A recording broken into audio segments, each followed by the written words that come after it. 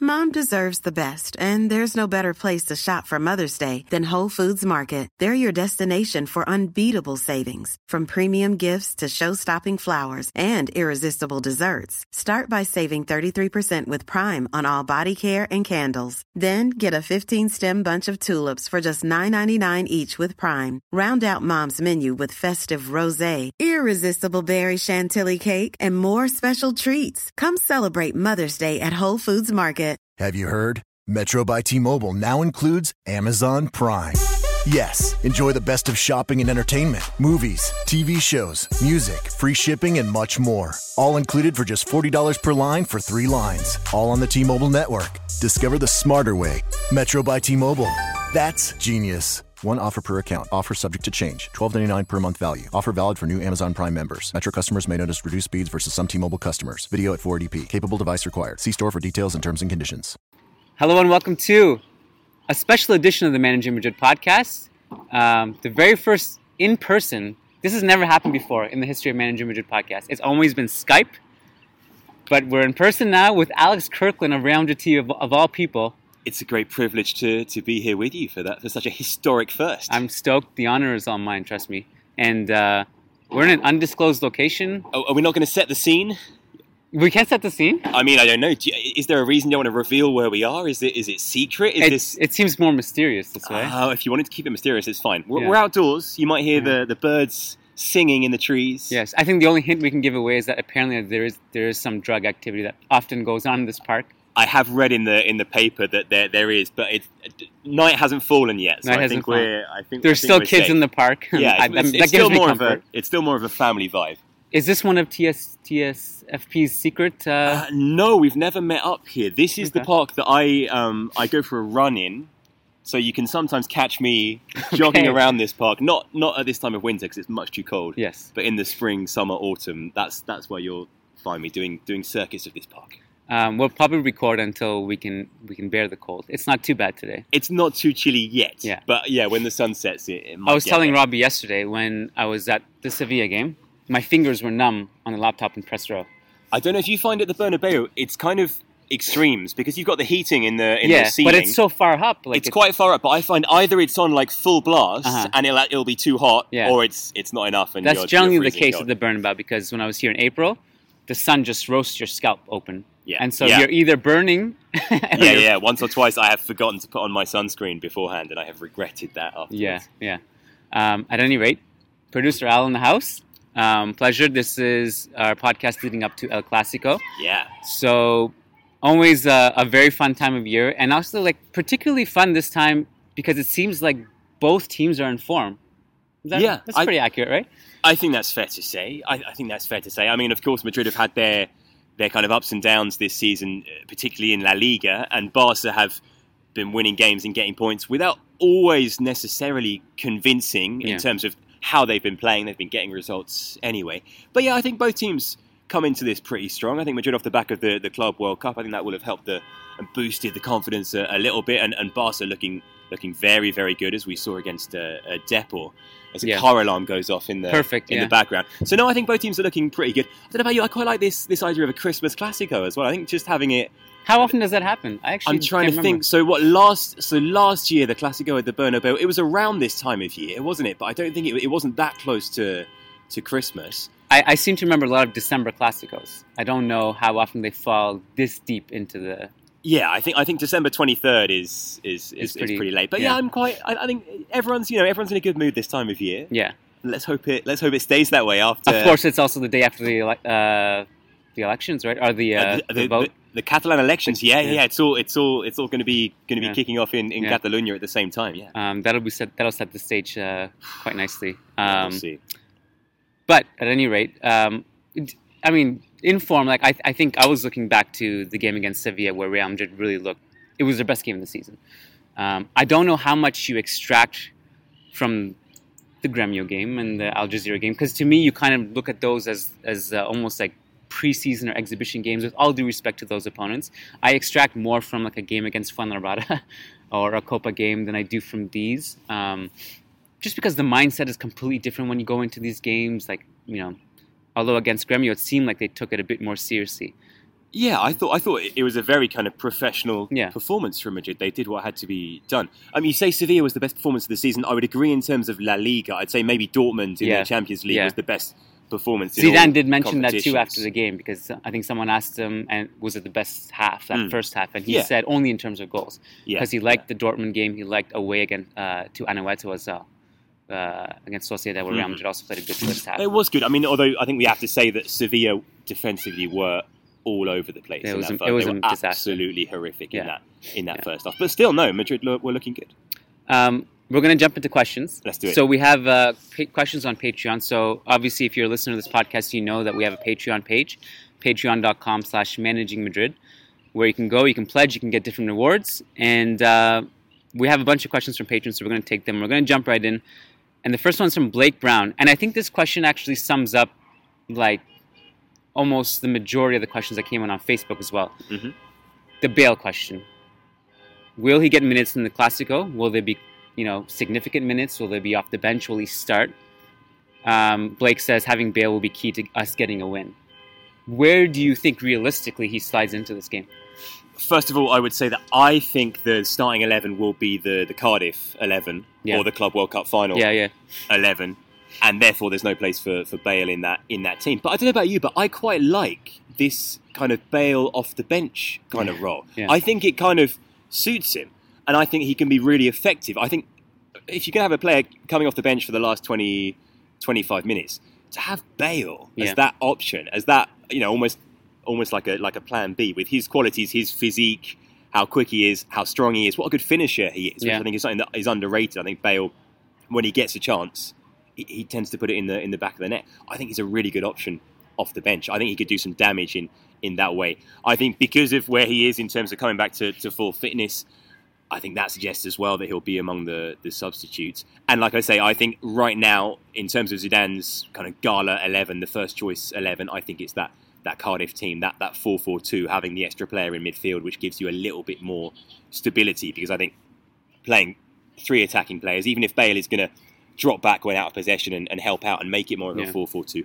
I still think you're a little bit more vulnerable than having the extra player in midfield. So I think Bale might well be on the bench, but like I say, I think right now that could maybe be the best option for him and the team. If you remember, like the Super Cup, when Ronaldo came off the bench, I think Asensio came off the bench too, and it was like at a stage in the game where having their pace come into the game, it was so conducive to Real Madrid just going on the counter and scoring and really hurting Barcelona. And if you put Bale in that position, I think it would be the same. I think it's such a weapon to bring off the bench. Having said that, I don't think, like, in an ideal world where everybody's healthy, in my opinion, Bale is an unbelievable player. And the way he helps the team, if he's there from the start. I also do wonder, yet the flip side is, it'd be kind of weird if after all this time of Isco just starting in this role and Bale just comes in and comes in as if nothing happened.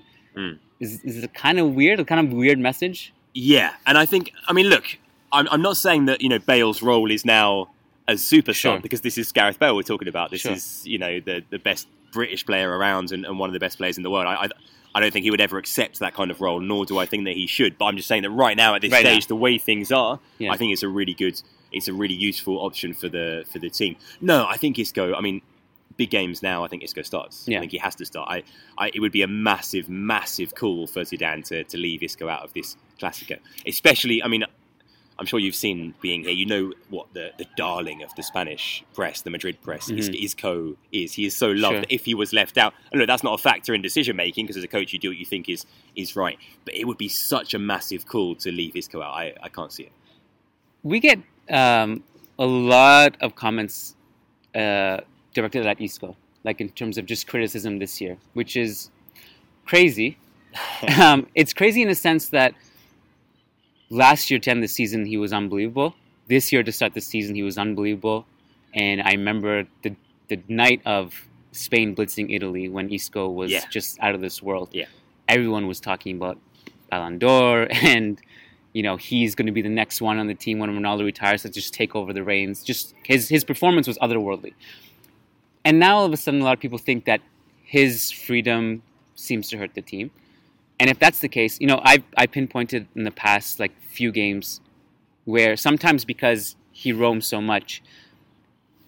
On any given defensive sequence, the players don't really know where he is sometimes. So they're trying to figure out, okay, do we cover here, do we not? And it's almost like a guessing game every possession. Having said that, I think against Gremio in the final, like if we were to extract anything from it, that looked to me like the diamond that we saw against Juve. It seemed really good. Isco was incisive. He was good. I think it's crazy to even label him as a problem at all, especially if there's a problem. It definitely isn't about him. It's probably a schematic thing or like a tactical thing. What a problem to have. What a problem to have, I think firstly, I would say I think it's maybe unreasonable to expect him to maintain. I mean, the level that he had at the end of last season, where he was basically the best player in the world on form. Yeah, certainly the best Spanish player, the best kind of attacking midfielder. I don't know if you can expect him to keep that up game in, game out, because I mean, you know, he's human, and pretty much every player has ups and downs. And maybe it's true that he, by those recent standards, he has had a little bit of a dip in the last few weeks. But I mean, like I say, I think that's only to be expected. Maybe there are some, you know, when you have Isco in the team, maybe you do have to kind of make some adjustments, but I think it's worth it because of what he brings you.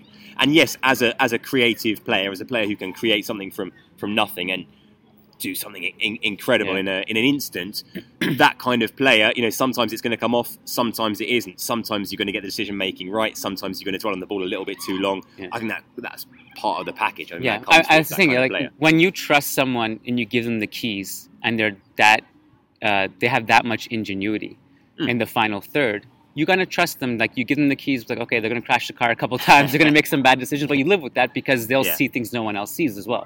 And also, this isn't a team that, you know, relies entirely on Isco. It's not a one-man team. Even if at times he was the star in the last 12 months, you know, there are going to be games when he's not at his best, and that's when you need, I don't know, Luka Modric to step up, or Toni Kroos to step up, or Asensio, or whoever, and you've got a squad that can deal with that. Before we started recording, we were talking about Benzema, you and I.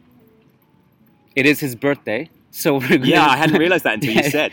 We're going to take it easy on him, but I will say this, that, you know, the question often seems to be Isco or Bale, and to me, it can be, why not both?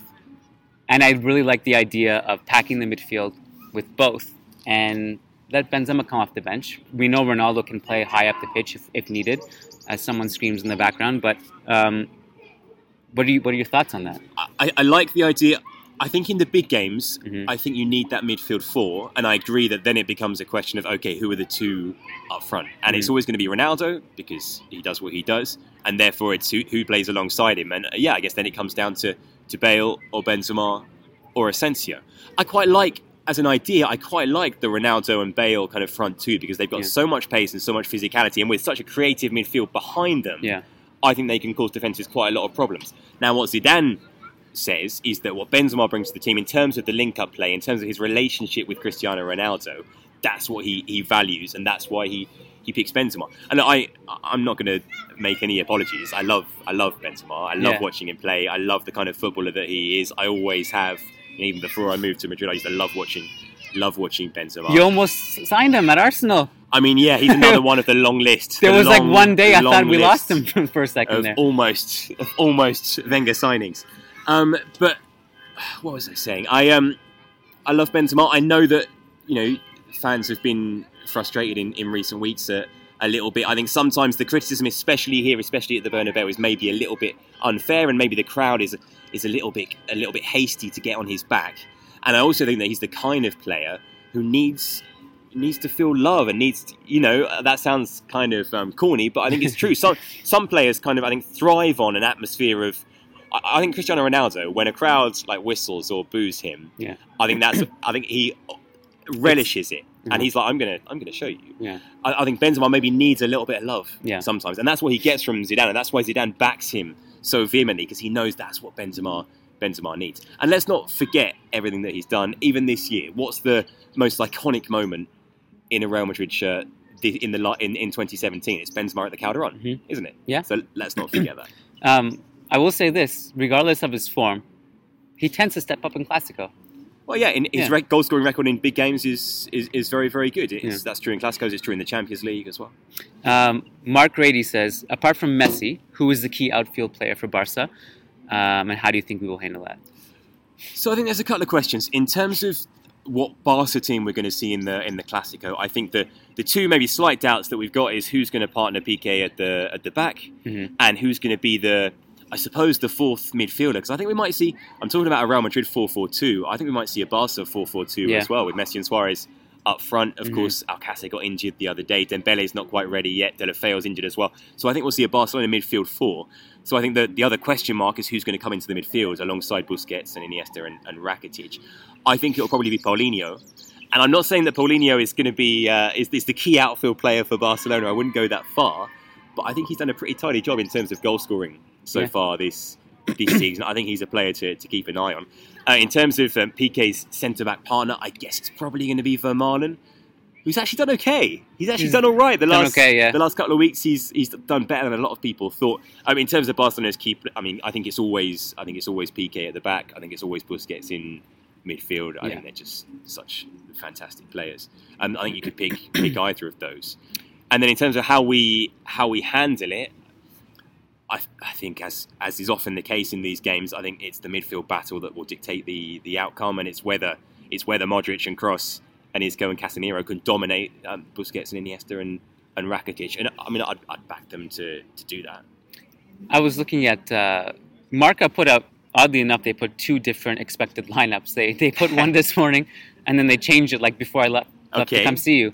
What was the change? The original one, they had Sergio Roberto as a right back. And then their change was Semedo as the right back later. Interesting. Yeah. I mean, I think that I like both of them as players. I think I like Sergio Roberto maybe a little bit more than Semedo. Maybe Semedo's a little bit more solid defensively. I don't know. When Semedo first arrived in Barcelona and his performances started the season, everyone was like kind of just swooning over him. Yeah, he looked like a great signing. Yeah. To me, he kind of cooled off a bit, and then even against Depor yesterday, Sergio Roberto was fantastic. So I wonder if, based on merit, based on form, based on just rhythm, if I'm a Real Madrid fan, I would rather see Semedo over Sergio Roberto, because Sergio Roberto scares me a bit more. Yeah, and especially in a Clasico, in a big game, you can see Sergio Roberto popping up and scoring a goal or something. Yeah. He putting the badge on his sleeve and just. One person we didn't really mention was Jordi Alba. We obviously know he's going to start. Yeah. Mark says, who is the key outfield player for Barca? It is crazy to me because, I remember when Neymar left, Jordi Alba said, I have all this space on the left. Yeah. And we're like, okay, I mean, that's cool, but Neymar is still better than not having Neymar, right? But you know what? He's been very key. Like, his runs down the left flank, just phenomenal. Messi hits him. That Messi Alba and Alba hits him back. It's the cutbacks, and it's something that I would like to see. Teo or Achraf kind of look at as an example of knowing when to cut it back, when to put in a proper weighted cross instead of just hitting it in the box as soon as you get to the flank. I think Alba has that really nice patience and understanding of how to get it into the box properly. Sometimes with a young fullback, that's kind of the last piece of the puzzle, is the final ball, isn't it? I think that's something that you learn with a little bit of experience. I think we've seen that, a little bit with Teo and Achraf already. They've got so many qualities. I think both of them, especially their physical qualities. Like Teo is so quick and so strong. Yeah. Same goes for Achraf as well. They've got those kind of raw ingredients. It's just about kind of fine-tuning them and getting that final ball right. And I think Alba delivers that, or tends to. There's another part to Mark's question. He says, do you think Zidane will use all 3 subs in this game? Or does he only trust Bale and Asensio? I think it's a trend we've seen quite a bit from Zidane lately, that he does keep faith with the starting lineup that he's chosen, doesn't he? And sometimes he doesn't make those changes until you get to sort of later. beyond 70 minutes. Although I think, to be fair, I think the reason we've seen that once or twice is that it's been the stage in a game where you start to feel like, okay, maybe the goal's coming, and then I think he feels like, I don't want to change things, because I think he thinks it's just on the point of tipping. Mm-hmm. In terms of subs to bring on, attacking wise, I think Bale and Asensio will be the 2. I mean, in terms of whether he uses all 3 or not, I don't know. I mean, there's so many factors that could come into that. I think it's hard to predict. I mean, I don't think there's any question he trusts Lucas Vazquez. Well, Lucas is quite often one of the first players that he turns to. I mean, we see that gambit quite a lot from Zidane when you're looking to win a game, is get pace on out wide, isn't it? Lucas on one side, Asensio on the other. The danger with that is that, yes, you're getting balls into the box, but sometimes your play can become a little bit one-dimensional in that it becomes only balls into the box, and you're not trying anything through the middle. That's the risk. Yeah, which is interesting because, like, we see so much criticism towards Isco. To me, like, that was one of the most amazing things against Juve in the final last season. Was it wasn't predictable at all. It was just Isco brought so many dimensions to the attack because he's just a constant outlet when he roams. Like, everyone can just look up and Isco might be there to provide something, whether it's down the middle, and you have all these nice link-up plays and combinations to either go to the flank or down the middle. Isco's, in many ways, Isco's a bit of a solution to that, right? Yeah, I think that's true. Fun question from Ivan Garcia. He says, my question is, what is the favorite Clasico of each participant in the podcast? I guess that's you and I. There's only two to choose from. Unless we grab a passerby and ask them. Well, this is a fun question. Yeah. What sticks out in your mind? Okay, from a Real Madrid point of view, I think the Copa del Rey final at Mestalla, because the Gareth Bale goal is so iconic. So iconic. The way that he left Mark Bartra. Poor Mark Bartra still has nightmares about that Gareth Bale run, trailing in his wake, and Bale going on to score. I think in recent years, from a Real Madrid point of view, that's pretty special. Also in recent years, I would say the 2-1 win at Camp Nou 2 years ago, with the Cristiano Ronaldo goal where he chested down at the far post. And right before that, Bale had the goal disallowed. That was in when Zidane had taken over in January, and that was when Madrid went on that amazing run at the end of the season where they didn't win the league, but they won the last 12 league games or something and pushed Barca all the way. So in terms of recent years, I would say those two probably. What about you? Those two definitely jump out. When you said the final of the Mestalla, for some reason my mind went to the one where Ronaldo won the header in extra time. Remember that one? What year was that? It was in the Mourinho era. Okay. It was at the I can't remember what year, but yeah. I don't know. Like, I think you got two of the main ones. The one relatively recent was Ancelotti, the 3-1 at the Bernabeu. Yes. Yeah. Where James was an unbelievable that game, and so was Benzema, and Isco stole the ball from Iniesta to make the third goal. I think that was the first Clasico that I was at the Bernabeu, actually. Oh yeah, I think it was. Yeah. So that was 2014, was it? It must have been the Decima year or the year before. Okay, yeah. I don't know. It's so hard to keep track of these years. I think that was my first Clasico at the Bernabeu, so that was a special one. Okay. For what it's worth, Ivan says, mine is the one at home of the 94-95 season. The 5-0 hat-trick was Zamorano and goals from Luis Enrique Mavisca. So it's a little bit before my time. I mean, Ivan goes way back. I think if I were to go back a bit farther, I would say one of my first Clasico that I ever watched as a kid was the 2-2 at the Camp Nou, where Raul did the famous shush celebration. Yes. And then one of the all-time great celebrations alongside the Cristiano Karma. Exactly. Yeah, it's iconic. The other one that I had fond memories of was the Champions League semi-final in the Camp Nou, where Real Madrid won 2-0. Zidane's chip that Bonanno just saved, and it still went in. And then Raul stole the ball from I don't know which defender. He played it, and McManaman had that nice dink over the keeper. That was fun for me too. McManaman. Anything involving McManaman. Oh yeah, huge fond memories of him. Ramin Nagy kind of flips the question. He says, "What is your all-time favorite El Clasico game from a neutral perspective?" Okay, so last season I was at the Bernabeu for the Clasico, and I watched the game from pitch side. So just behind the kind of the advertising hoardings where the photographers are. Yeah. That's where I was for the whole game. Behind the net or on the side? No, on the side. Okay. Because that's where we'd been filming our pre-match show, and we had to stay there for the game because there literally wasn't enough room in the press box upstairs, because in the Clasico there are hundreds and hundreds of international journalists from all over the world. So we watched the game from pitch side. And watching that game from that close, like being that close to the best and biggest game in the world, I've got to tell you, was one of the greatest footballing watching experiences of my life. Watching that game, watching the first Messi goal, which was up our end of the pitch, the pace of that movement, that's like watching a player that good from that. Bloody hell, it was incredible. Obviously, from a Madrid point of view, the result didn't go our way. We thought that when James got the equaliser, was it 85th minute? It was a point, and then Messi scored in added time. But I mean, from a neutral point of view, that game had everything. And like I say, for me personally, having that perspective on it, that was something that I will never forget. Was it just can you explain the deflation when Messi scored at the end, of the Bernabeu? Well, do you know what? Again, speaking from my own experience, it was kind of a funny one, because we were making our way from our pitch side position around the outside of the pitch to head to the mix zone. So you were done, like the for game our post-match show. We had, so basically before the final whistle every game, you get a head start. Kitchen leaders and I have to make our way around the pitch, right around the edge of the pitch, behind the advertising hoardings, to get to the mix zone, to get into position to do our post-match show. Because if we don't do that, we wouldn't get there in time. And so we were making our way round. It was 2-2 in like the 91st minute. We were climbing up the grada there, up the staircase in between all the fans to head to the mix zone. And as we got to the back, Messi scores, and we turn around, and the place is going crazy. Directly in front of us, I took a photo, and I've still got the photo. There were two fans sat next to each other. Well, they were sat. They were jumping. One of them was a Barca fan in a Barca shirt, jumping and going crazy. One was a Madrid fan in a Ramos shirt, looking crestfallen. And so that was where we saw that moment.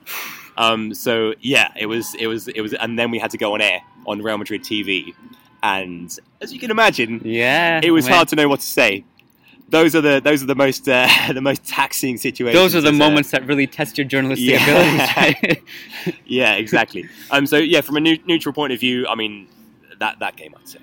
That sounds about right. I don't know if it had it all. Yeah. From a neutral perspective, I don't know if I have anything else to add. I mean, there are for when you're either supporting Real Madrid or Barcelona, no matter how boring it is, it's heart-wrenching for you. Yeah, but I mean, let's face it, these games don't tend to be boring. There are a lot of big games in world football that often don't deliver. Yeah. Like you look at the Premier League, and some of those big games sometimes a Manchester derby or United, Liverpool, or a London derby, or they're not always good games. Like Clasicos, it's not often you get a dull Clasico. It's true, and they tend to be goals, and there are you get very few 0-0s. There was a 4-3 a couple of years ago, wasn't there? Talking about games for the neutral. Yeah, that was a 3. I think it was lost at the Bernabeu 4-3 with Ancelotti. Yeah. So you tend to they tend to deliver. One that I remember that would have been fun from a neutral point of view was one of Messi's first Clásicos, and he scored a hat trick, and it was 3-3 because Real Madrid were up 3-1. Ramos had put them up 3-1 off a header, and then Messi scored 2 late goals, and it was 3-3. I imagine that would have been fun for a neutral. Second part to Ramin's question, I don't know. I think we can just answer this pretty quickly. But also, since Real are in need for a second goalkeeper, why not bring back Iker? He's benched at Porto. He is being benched at Porto. He might be on the move in January. He'll be off. I saw him being linked to the Premier League. I mean, who knows? I don't know. I think it looks like he's going to be going somewhere. There's too much baggage, and he couldn't go back to Real Madrid. The drama would be. I mean, you remember what it was like the last year or two with Iker here in terms of the press, in the papers and everything. It got kind of a little bit messy. He's a legend. He's a much loved legend for Real Madrid and for Spain. But no, he couldn't. And you shouldn't go back in life generally, should you? Move forwards. I agree. I mean, and this it would smell too much of an emotional signing rather than a pragmatic signing, right? Yeah. And let's be honest. I mean, there are lots of names that are being linked to the Real Madrid goalkeeper position, and those would probably be exciting more young talents. Pragmatic options for the future. I mean, the only thing I would say is that I really like the idea of signing Kepa, just because he's young, he's really talented. We both have a chance of watching him week in, week out. And Athletic Bilbao do not have much to cheer about this season, but he is one of the guys who are like, oh wow, he's so good. He's very, very good, and he's very, very gettable as well. Because his contract's up in June. He can enter talks from January. He's got his buyout clause. Madrid can easily go and get him. And that all the suggestions are certainly in the media here, and I have no other information other than what I read in the media, that he is a target, and it would be exciting.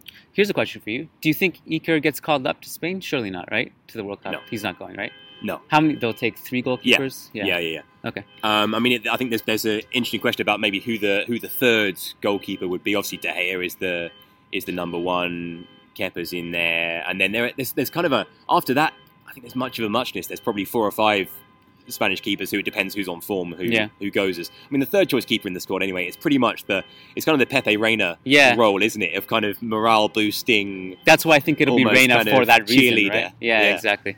Oscar says, why does Zidane refuse to give Ceballos more minutes on the pitch? It's about time he starts playing more regularly, especially in El Clasico. He hasn't played as much as maybe we thought that he would, and I'll be honest, I don't know what the reason is for that. Because when he has got opportunities, he's done well. Think about Menizarotho against Alaves when he was given a chance and scored 2 goals. But he's had to be patient. But I mean, I think let's see at the end of the season, because we're not even halfway through the season yet, and I do think his chance will come. I do think he'll get minutes. He's such a exciting player.